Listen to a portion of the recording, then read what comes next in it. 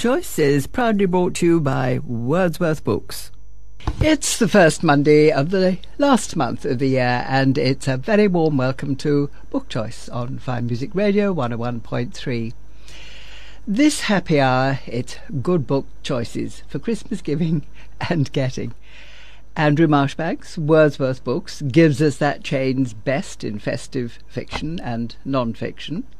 Beverly Rosemuller relishes John le Carré's autobiography, The Pigeon Tunnel, and wonders how much of it may be fiction. J. Heel happily suggests sort of classical Christmas reading for children, while Cindy Moritz escaped into the frenzied world of moneyed Manhattan with Jane McKierney's Bright Precious Days. Philip Todres talks to Bronwyn Yor-Fullion about The Printmaker, which gives her impeccable background to conjure a story that is in fact her first novel. Vanessa Levenstein swings into Swing Time by Zadie Smith, who explores how the shadows of childhood friendships outline our future. Melvin Minnar, too, throbs to the thrill of a new discovery in His Bloody Project by Graham McCrae Burnett, and Philippa Chaffetz cheerfully chomps through 3 great cookbooks, ending with Zita Stein's Good, Better, Green. Thus, more grand greens in Plentiful, the big book of Buddha food, as you'll hear from 3 of the 4 imaginative chefs. If we've time, there's Peter Soul's timely take on Paul Hoffman's Confronting the Corrupt. Do stay with us for our easy-peasy competition question to win one of 2 200 Wordsworth Books vouchers or a copy of Plentiful. Andrew Marshbanks, a jolly bag full of Wordsworth books there. Hi everyone. Well, we're hurtling towards Christmas. As you know, this will be the last book talk before Christmas. So what we do at Wordsworth, we do a selection of what we think are the best Christmas things. It's not everything, but it's a whole selection of things that we can wholeheartedly recommend. And I've got a few of these things today just to talk about them, and we reduce the prices as well. So you get books that would be like 300 Rand and they're 380, somewhere around there. So I've got a few books here. The first, the most important, of course, it's our South African ambassador at the moment, Trevor Noah. Born a Crime and Other Stories. Now, I was surprised when I had started reading this. He comes over as such a humble, intelligent, wonderful person. He goes right through his problems, his childhood. I don't know if anyone heard the interview with him on the radio. I mean, this man is really very clever, very crafted, very funny at all. And his book is beautifully, beautifully written. You can see why he was grabbed by television in America and given this extremely highly paid job. The book is actually #1 on the New York Times bestseller list. It deserves everything. He is fantastic. I'm a great fan of his. That's Trevor Noah, Born a Crime, and we've taken 15 Rand off, and it's 285 Rand. There's a new political biography just been brought out, and this is with that redoubtable Dean Smuts, who unfortunately died a while ago. She was an amazing, astonishingly strong, powerful person who edited Fair Lady. I worked with her for a while, and she's astonishing. She was a huge member of Parliament. She did a lot of work, and it was really a hole in South African life when she died. Her biography has just come out, and it's Dean Smuts, Patriots and Parasites. I can recommend this for anyone who's interested in powerful women or politics in South Africa. That's Dean Smuts, Patriots and Parasites. Amy Schumer, I don't know if you've seen some of those Amy Schumer comedy things. She's really quite close to the bone, really in there, and feminist, and I love her, absolutely love her. Her sense of humor is brilliant. She's written her biography, her partial biography, called The Girl with the Lower Back Tattoo, Amy Schumer. And she is brilliant. As you know, anyone who's watched her, she is totally brilliant. We've taken some money off this, and it's 295 Rand. Then, going local, I know I waxed lyrical about the last Tannie Maria book. Well, I think she's brilliant. And it's funny enough, we were at a dinner party the other day, And what should happen? Out comes dessert, and our hostess very proudly says, "And I baked this from the Tanni Maria book, you know." And it was a chocolate cake with cream and everything. It was absolutely delicious. The recipe straight out of Tanni Maria. So you can take these recipes and you can use them and cook them, and they're brilliant. Right, the new one is called Tanni Maria and the Satanic Mechanic. Sally Ann Drew is the author, and she is just brilliant. She's got something here. It's a small Karoo town. It's a character that you can empathize with. It's problems living in South Africa and living in a small Karoo town. It's brilliant. It's charming. There are recipes in it. Anyone will enjoy this. So that's Tanni Maria and the Satanic Mechanic, a Tanni Maria mystery, and it is 230 Rand. You save 10 Rand, 220 Rand approximately. Right, now I've got the District 6 Hays Kombuis Food and Memory Cookbook. This book is just beautiful. Brings back all the memories of District 6, the long ago District 6, together with all those Cape Malay recipes that you wish you had saved from Granny's old book and that sort of stuff. Goes right through the people who lived. Beautiful photographs. People who lived in District 6, their old photographs, new photographs, their maps, their recipes. There's a whole timetable of what happened in there, how to make scones, how to make everything, Malay curry. It's a beautiful book. It's a book that you can treasure, keep forever, and it is 370 Rand, 375 Rand, somewhere around there. Right, straight from the District 6 Hays Kombuis Food and Memory Cookbook, we've got Hugh Johnson on wine. Now, Hugh Johnson, as everyone knows, is a brilliant wine author. He's been writing about wine for millions of years. And Hugh Johnson has got this collection of his best columns on wine. For people who are in the know on wine, this is a must-have. He is brilliant. His articles are incisive, beautifully written, and his opinions are very, very highly regarded. We brought the price down to 300 Rand. He's a total master. That's Hugh Johnson on wine. And then the last book, a cookbook. Who can resist cookbooks at Christmas? And this is our very own homegrown Reuben. Now, his books have always been total top bestsellers, and this one is no exception. It's called Reuben at Home. It's what he cooks for himself and his family. And I have to say, I'm not sure whether he does takeaway pizza or any of those sort of things, but I would love to live in Reuben's family. He cooks absolutely beautifully. This is food that you and I can cook. It's simple, but carefully calibrated. Good food, good ingredients, done in a very skillful way. This is food that you can cook, that I can cook. And if I can cook it, then you can cook it. That is Reuben, Reuben at Home. His cookbook, his new cookbook, Reuben Riffel, and that is 330 Rand. Well, there you are. We've got hundreds, thousands of books there waiting for Christmas. A lot of children's books as well that we've reduced. And the new Wimpy Kid. There are all sorts of things for children there. There's a lovely new Mandela book called Mr. Hare Meets Mr. Mandela by Chris van Wyk. It's a great story by Chris van Wyk and illustrated by Paddy Boma. This is a book worth having. Any child will enjoy it, and that's only 110 Rand. Well, thanks everyone. Have a marvelous and fabulous Christmas and into the new year. Enjoy yourselves and happy reading. Cheers. Yes, happy reading. Beverly Rosemuller, John le Carré's autobiography. Fact or fiction, do you think? Well, my stars. I never thought I'd see the day. John le Carré, a giant in the writing world and famously secretive about his life and privacy, has finally written a memoir. But before you clutch your pearls and reach for the bottle, there are a number of warnings about what I found to be one of the most readable books of the year.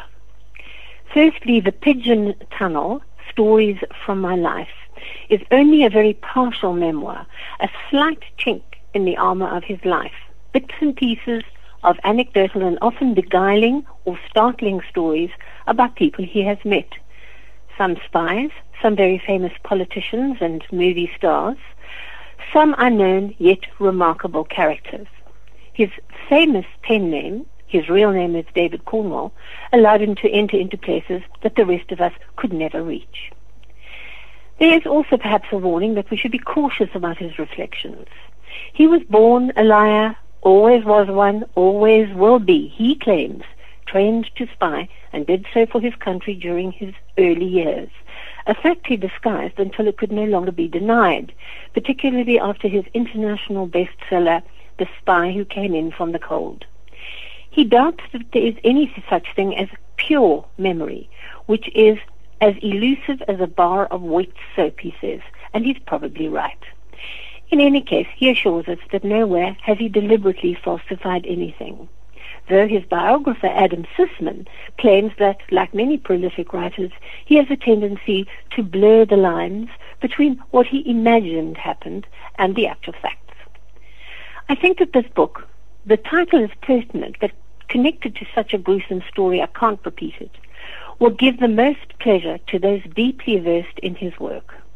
Many of the stories are connected to memorable characters he has created, or in one bizarre case, that of Jerry Westerby in The Honourable Schoolboy, the best of all his works, he discovered to his amazement only after publication that an exact doppelganger for Westerby actually did exist, right down to the size, aristocratic tics and speech. There's plenty here for those not well read in his work. In fact, so many movies and TV series, The Last, The Night Manager, has been a big hit internationally, though privately I thought it dismayingly far from the book, has introduced an entirely different audience to his name. Some movies were successful. The Spy Who Came In From the Cold starred Richard Burton, and it succeeded despite the author's misgivings. He was required to hold Burton's hand when he got the jitters, and he writes, "How on earth will this beautiful, thunderous, baritone Welsh voice and this overpowering triple alpha male talent fit inside the character of a washed-up, middle-aged British spy?" The film was rescued by Burton's huge charisma and talent, as was The Russia House by Sean Connery's marvelous portrayal of an alcoholic, washed-up bookseller who finds love more beguiling than patriotism. Betrayal is, of course, an integral part of every book he has ever written. Other films crashed due to terrible directing or miscasting, or, as in the case of The Little Drummer Girl, a catastrophic mix of both. He is candid about these. He reserves the highest praise of all, thoroughly deserved, for the superlative Alec Guinness as George Smiley in the BBC series. Never has his work been more magnificently brought to life. He came to know that master actor, a discreet, solitary man who valued form. Day and night he studies and stores away the mannerisms of the adult enemy, molds his own face, voice, and body into countless versions of us, while he simultaneously explores the possibilities of his own nature. He steals shamelessly from those around him. This could be written of Le Carré himself. His lifelong battle with his loving, abusive, criminal father is already well documented and wonderfully realized in the author's most autobiographical novel, The Perfect Spy. In this memoir, he gives credit to him as the heartbreaking con man who gave him enough education and material to last forever. In some ways, therefore, this memoir is a painful acknowledgement to Ronnie, the dad from hell. Other big names appear, but it is the smaller stories that often intrigue the most. If you know anyone who has loved John le Carré's work, this surely must be the ideal holiday gift. Highly readable, I rejoiced in it. J. Heel, sort of classical Christmas books for children. Once upon a time, quite a long time ago now, about last Friday, with those momentous words began the first story of Winnie the Pooh, and it was quite a long time ago, back in 1926. And to celebrate Pooh's 90th anniversary, 4 authors and an artist have created 4 new Winnie the Pooh stories. This handsome book is called The Best Bear in All the World. It's illustrated in full color by Mark Burgess, who cleverly catches the exact style of the original artist E.H. Shepard. Each tale is set in a different season in the 100-Acre Wood. Paul Bright has Christopher Robin striding through autumn, rehearsing his words for St. George in his school play. Yes, he has grown up a little. And Piglet is as nervous of meeting a dragon as he once was of a heffalump.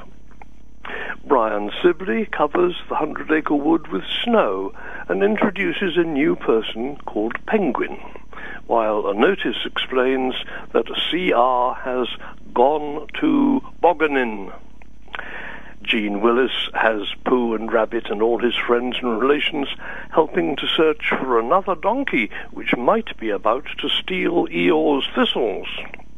And Kate Saunders rounds off the year with the Bear of Very Little Brain, dreaming of the source of the Nile and finding a summer picnic instead. All of which is great fun and goes to prove what a very clever writer A.A. Milne was all those years ago. Here now is a story written by Beatrix Potter in 1914, but never illustrated by her. Perhaps she felt it too warlike, which in a way it is.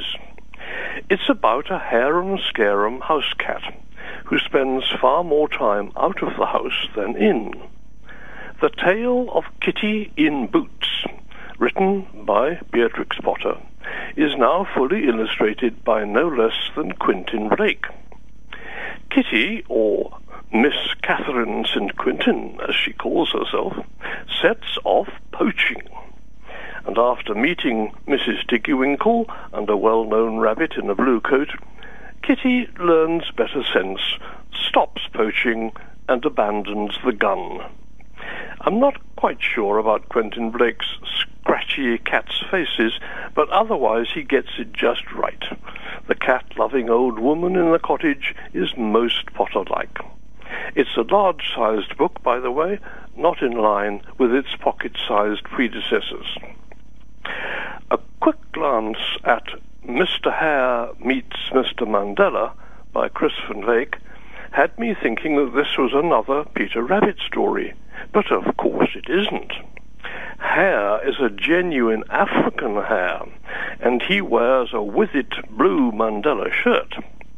This is the old archetypal hare character of Africa, full of bumptious self-confidence and ready for a fall.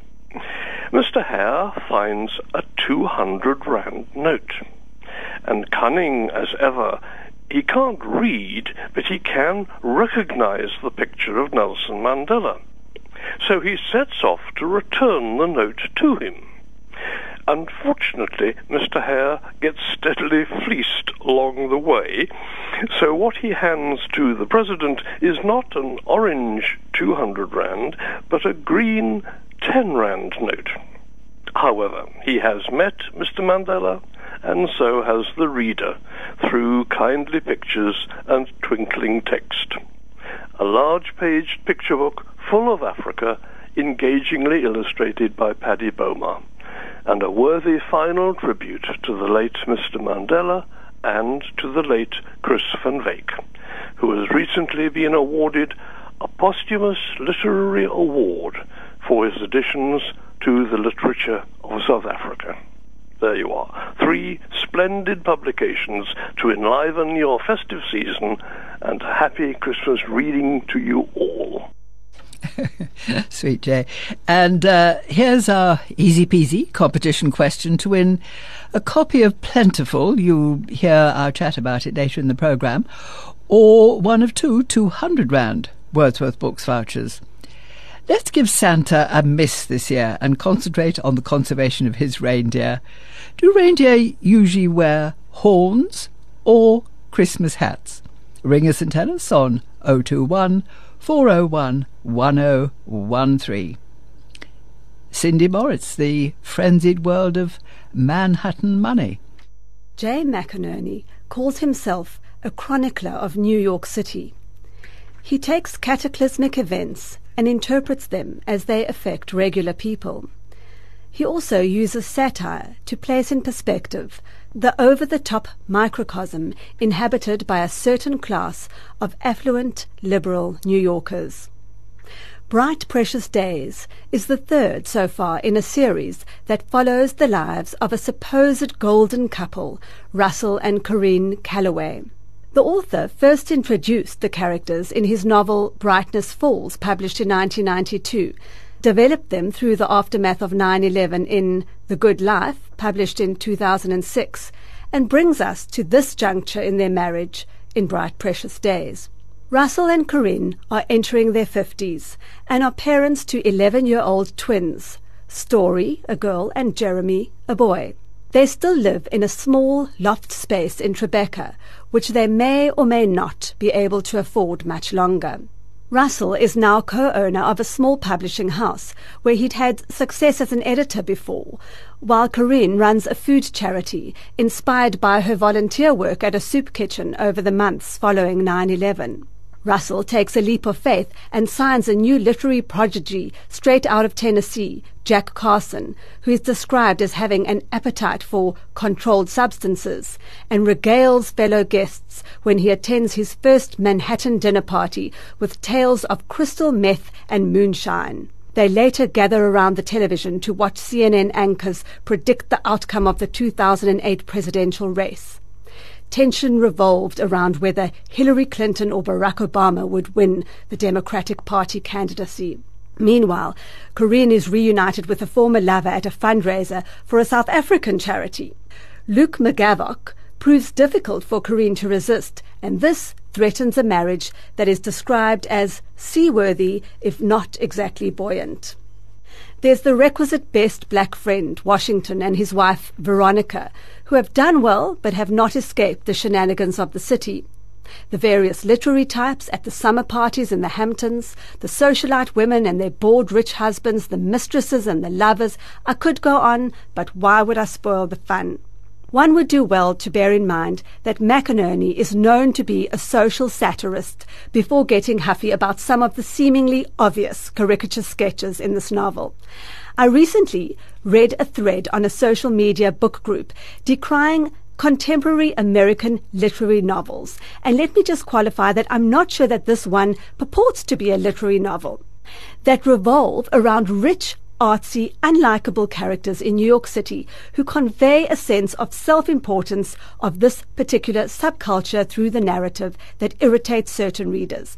And I thought of this while reading Bright Precious Days because I believe this author was poking fun at the sometimes ridiculousness of his own community through the telling of Russell and Corinne's story. He admitted as much in an interview with The Guardian, saying, "This part of Manhattan is just too absurd and too over the top to take entirely seriously. Yet I tried to create a realistic portrait of a marriage. I don't think you can spend a whole book making fun of the people you're writing about." And this comment brought home to me what Bright Precious Days is actually all about. When you strip away the glamour, the trappings, and parties of the literati and the fast-paced buzz of big money, you are left with the people and the simplicity of the relationships that are going to get them through. Whether and how Corinne and Russell survive as a couple, you'll have to find out. This is a great choice for a holiday read, as it's not too taxing on the brain, and it'll take you right out of the everydayness of life. It may even make you a little bit grateful for what you have. And here's a pre-record of Philip Todris chatting to Bronwyn Law Fillion about her book, The Printmaker. The Printmaker by Bronwyn Law Fillion was a mesmerizing read, and I really mean that. And I have Bronwyn on the line. Bronwyn, I'm going to read you the extract that intrigued me. When you are Helena in the book, and you start by saying, "I was, of course, intensely curious. Apart from my fascination with the art itself and March's process of making, I wanted to gather the pieces together to make a whole story, even a partly fabricated one." So tell me a little bit. I was just intrigued because I know who you are. I know your background in printmaking, in writing, in publishing. And here you had a fantastic opportunity in almost, well, how much of this life did you invent? Well, the character of March is loosely based on a real person who I never met, who was a printmaker and fairly reclusive artist in Johannesburg. I came into possession of his work after his death, and it was given to me by a woman who'd been his lifelong friend. So I didn't know him at all when the story opens for me, and I sat on this work for about 5 or 6 years.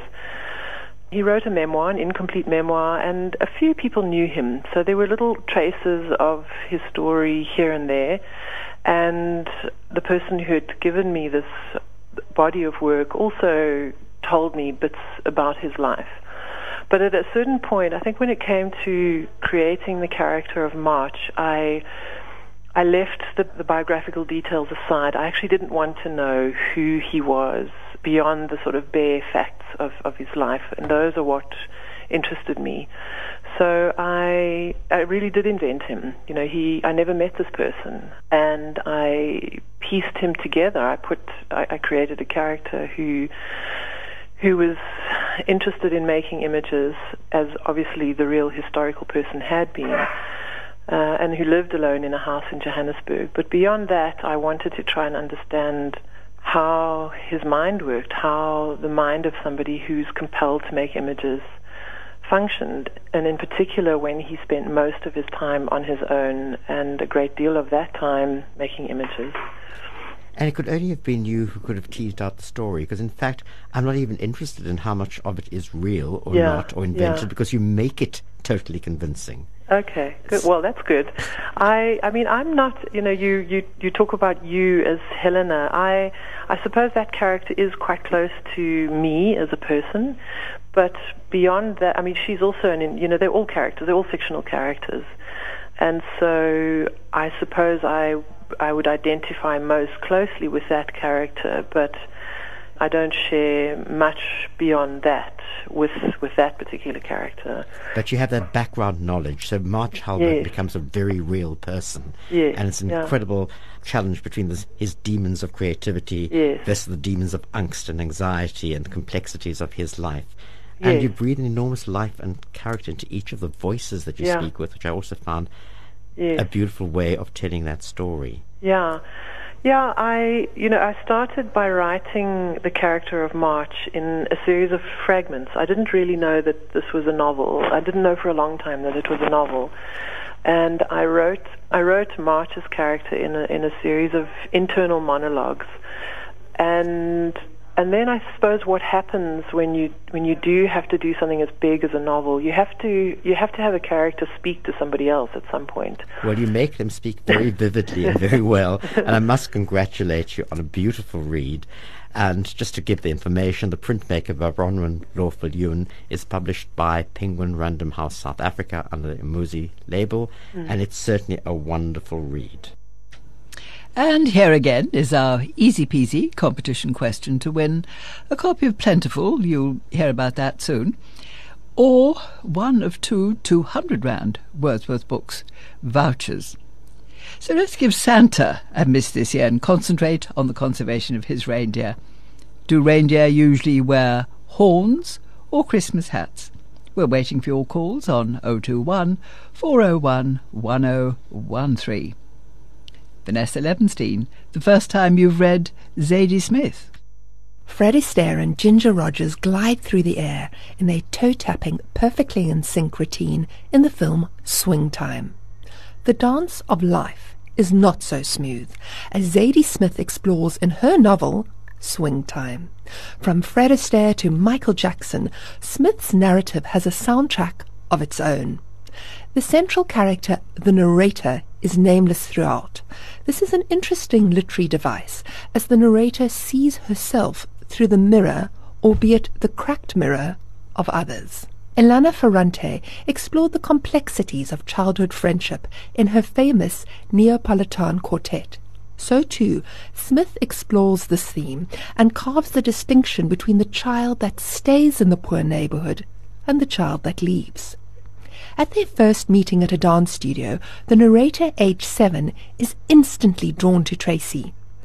Our shade of brown was exactly the same, as if one piece of tan material had been cut to make us both. While the external similarities are evident, Their home lives are polarized.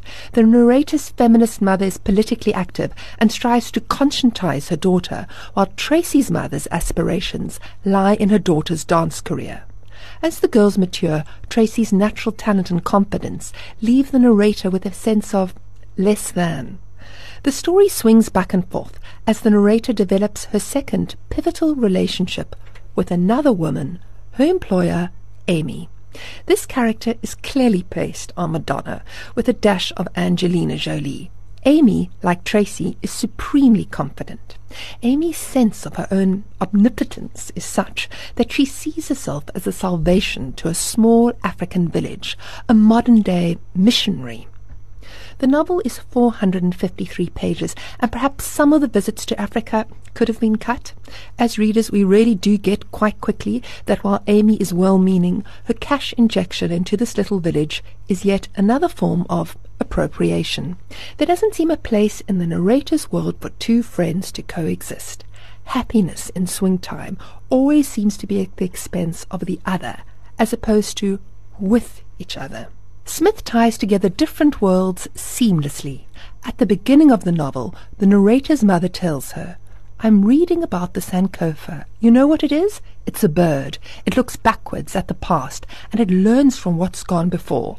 Some people never learn." The Sankofa appears in another form at the end of the novel. The question is whether the Sankofa has been saved or abducted from Africa.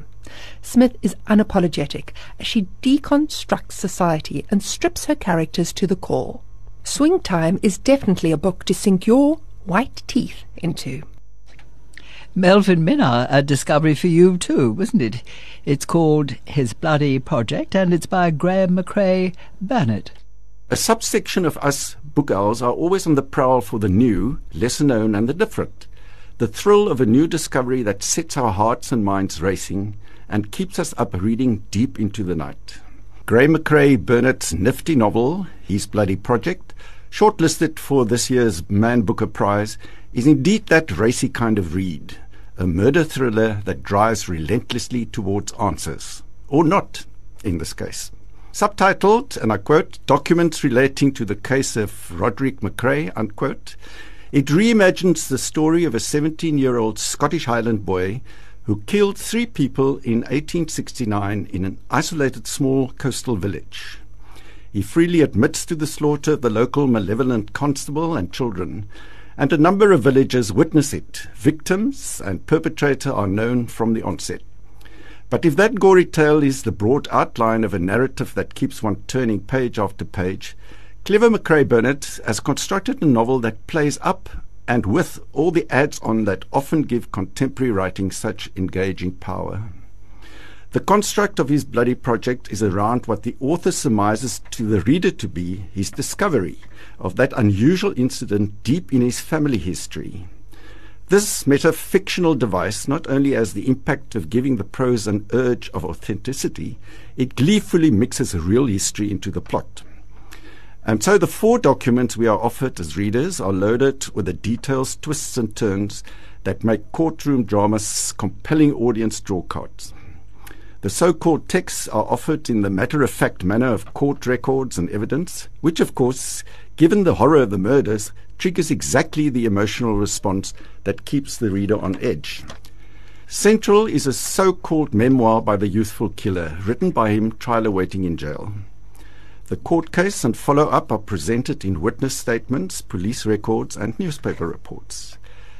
This is another clever device. These reports are supposed to be factual, bland, and forensic, and yet, of course, they are loaded. The central question of this knife-edge thriller turns around the motive. That the boy killed 3 people horribly is not disputed. He acknowledges guilt from the start. But why? As the story unfolds in McCrae Burnett's scheme, the reader becomes aware that the intrigue moves to a psychological and even complicated social level. The argument of sanity and its shifting perspectives come into play. In his colourful, crispy, sometimes witty, even funny and precise prose, McCrae Burnett constructs a vivid scenario of a distant time. His wretched characters step up and out of their bleak environment as ghosts to entertain us with a delicious, pulsating read. Graham McCrae Burnett is one of this year's surprise finds in the Man Booker lineup. His is a truly wonderful new literary voice. His Bloody Project is a must-find for all stalking the thrill of the new. His Bloody Project by Graham McRae Burnett is published by Contraband. Philippa Chaffetz, you've really been stirring the pots. Cookbooks for Christmas. A cookbook is always a great gift for a keen cook. For Family and Friends seems a perfect title to give it the festive season.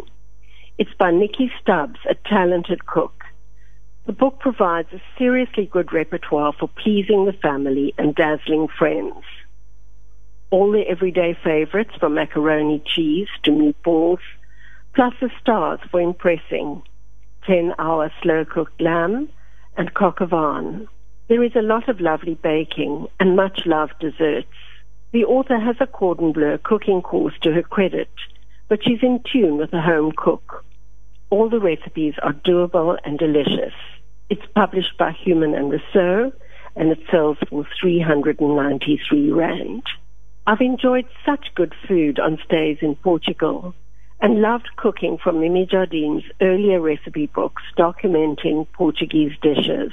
She contributed to my own South Africa Eat. Now in her new book, My Portuguese Feast, she collates recipes collected over 50 years of cooking and teaching. They are not only the classic and traditional recipes, but ones from family and friends. Her daughter Susie's lasagna, and sister Rosie's monkey gland steaks, and Daniel's vegetarian congee. Daniel himself is a brilliant chef and cookbook author, plus those brought back from her travels. Mimi says that all the recipes are from the heart. Her writing is whimsical and nostalgic. There are many old family photographs. It is a very pretty book. Published by Quiver Tree, 385 rand. Cape Townian Lisa Clark is known for her styling. She's obviously also a very good baker. In this easy-to-follow cookbook, The Cookie Jar, she shares 100 recipes for biscuits, cookies, and rusks that won't intimidate the home baker. Perhaps buy the book for yourself and start baking these delicious treats to give as gifts this Christmas. Published by Stroke Lifestyle, 206 rand.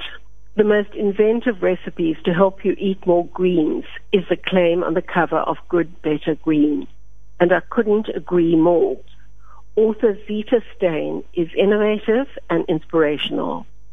Born in South Africa, she studied at the Natural Gourmet Institute in New York to become a nutritional chef, then founded Food Fights in London. She consults and teaches on how to incorporate healthy food into everyday life. It's not only about greens, but all the vegetables and grains. It's not exclusively vegetarian. There's a recipe for smoked mackerel and watercress mousse, lamb, mint, and coriander burgers, kale and lemon stuffed chicken with cauliflower couscous, a Cape Malay-style mutton curry that comes with a vegetarian option, chickpeas and roasted pumpkin instead of the meat, great salads, and interesting low-carb baking, savory and sweet. Lovely food photographs. Published by Quadrille, 345 rand. And here's a pre-record with the 4 chefs who so brilliantly produced one of the books you could be winning today. It's called Plentiful, the Big Book of Buddha Food. Paul Atkinson. Let's chat about Plentiful, the indeed plentiful cookbook that you and 4 other chefs have just produced. It's subtitled The Big Book of Buddha Food, for you're all at the Buddhist Retreat Centre in Ixopo. It's a centre that was featured by CNN, no less, as one of the 10 finest meditation centres in the world. Not only is plentiful, bountiful, but there's also a quality of, quality of kindness about it and a sense of serenity. Perhaps it's balm for those of us who can't bear the abattoir. Angela Shaw's photographs are exquisite. The moody, misty ones of the retreat centre, those so beautifully focused on your lovely food. Paul, if a couple of Fine Music Radio listeners turned up for lunch, what would you give them for the three-course lunch from Plentiful? Aye, well, it would be kind of seasonal dependent, I think, is probably the best answer I can give you there. If you were kind of coming in sort of a nice hot summery day, doing something like our vegetable caponata, which is a lovely sort of Italian tomato-based dish with lots of capers and olives and lovely things like that in it. Probably a char-grilled bean and sun-dried tomato olive salad. Stick in the watermelon, ginger and mint salad with a lovely cider vinegar sort of dressing. For sort of another little side dish, you could maybe do tantric tartlets, which are puff pastry, and then topped with some roasted vegetables and a homemade pesto. And maybe to finish off, we could look at doing you something summery, like a nice pineapple pudding, the sublime pine in a buttery batter. Nice name. Yes, if you're coming in sort of an autumny, wintry time, then maybe you want something a bit more rib sticking. So perhaps trying the Marrakesh Express. It's a vegetable tagine, which is a sort of Moroccan vegetable dish with lots of nuts and soaked apricots and raisins and gently spiced in a sort of I think that's Moroccan I think that's one of my favourite. That one and the North African curry with peanut butter, quarter of a cup of peanut butter. Yes, that's divine. Absolutely delicious, and so easy to make as well. All your ingredients are very simple, they're not many, and it's all very easy peasy, isn't it? Lovely stuff. That is something I actually have meant to do, is kind of count up the number of ingredients that we've used in the entire book, which I haven't got around to doing yet. But there's only sort of quite a small handful, really, when you look at it on a cookery book scale. And everything that's in the book is available at the sort of spa in Ikopo. So if it's available here, it's kind of available anywhere, which is, for me, quite an important thing, because quite often you open a book and there's 101 million things that are very obscure and out of the reach of the consumer, unless you're sort of in quite a niche market. And Paul, we're also going to talk to three of the other chefs, aren't we? Lindiwe, Dudu, and Lungi. Is Lindiwe there? Lindiwe is here. I will just hand her over to you, Nana. Thank you. Hello, Lindiwe Ngobo. Yes. And I know that you love your fresh greens and herbs from the Retreats garden. Give us your favourite dish from the book Plentiful. Lasagna. Oh, that's lovely, Lindiwe. I know it. That's a wonderful one. Without meat, isn't it? Yes. Okay, Dudu Mila. And you're an imaginative and passionate cook. What is your favourite dish from Plentiful? Macaroni cheese. And it's not an ordinary macaroni cheese. There's a lovely photograph of you with your macaroni cheese. I haven't made it, and it looks wonderful, Dudu. Yes.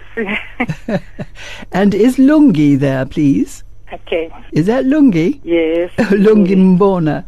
You particularly love puddings and baking. Which is your Which is your favourite dish from the book? Oh, from the book, my favourite dish is the cannelloni, the butternut, and God says cannelloni. It sounds wonderful, and thank you very much indeed. Thank you. Bye-bye. Thank you. Bye-bye. Bye-bye. Peter Soul, your timely take on Paul Hoffman's Confronting the Corrupt. Paul Hoffman has been involved in the law one way or another since he left St. Martin's School in Johannesburg and completed his BA LLB at the University of the Witwatersrand in 1974. He practiced as an attorney in both Johannesburg and Cape Town, where he was admitted as an advocate in 1980 and practiced as a junior at the Cape Bar until 1995. As a jurist, Advocate Hoffman was the founding editor of Current Law Cassettes and a part-time lecturer at the University of the Western Cape. He took silk in 1995 and continued to practice at the Cape Bar, where he headed its advocacy skills training program. 3 successive judges president of the Cape High Court invited him to serve as an acting judge. In 2006, after 26 years of membership, he left the Cape Bar in order to take up an appointment as director of the Centre for Constitutional Rights. Its mission to uphold the Constitution dovetails with his personal commitment to the rule of law and the promotion of constitutional democracy. As director, he wrote widely on threats to the Constitution and appeared in the Constitutional Court as amicus curiae.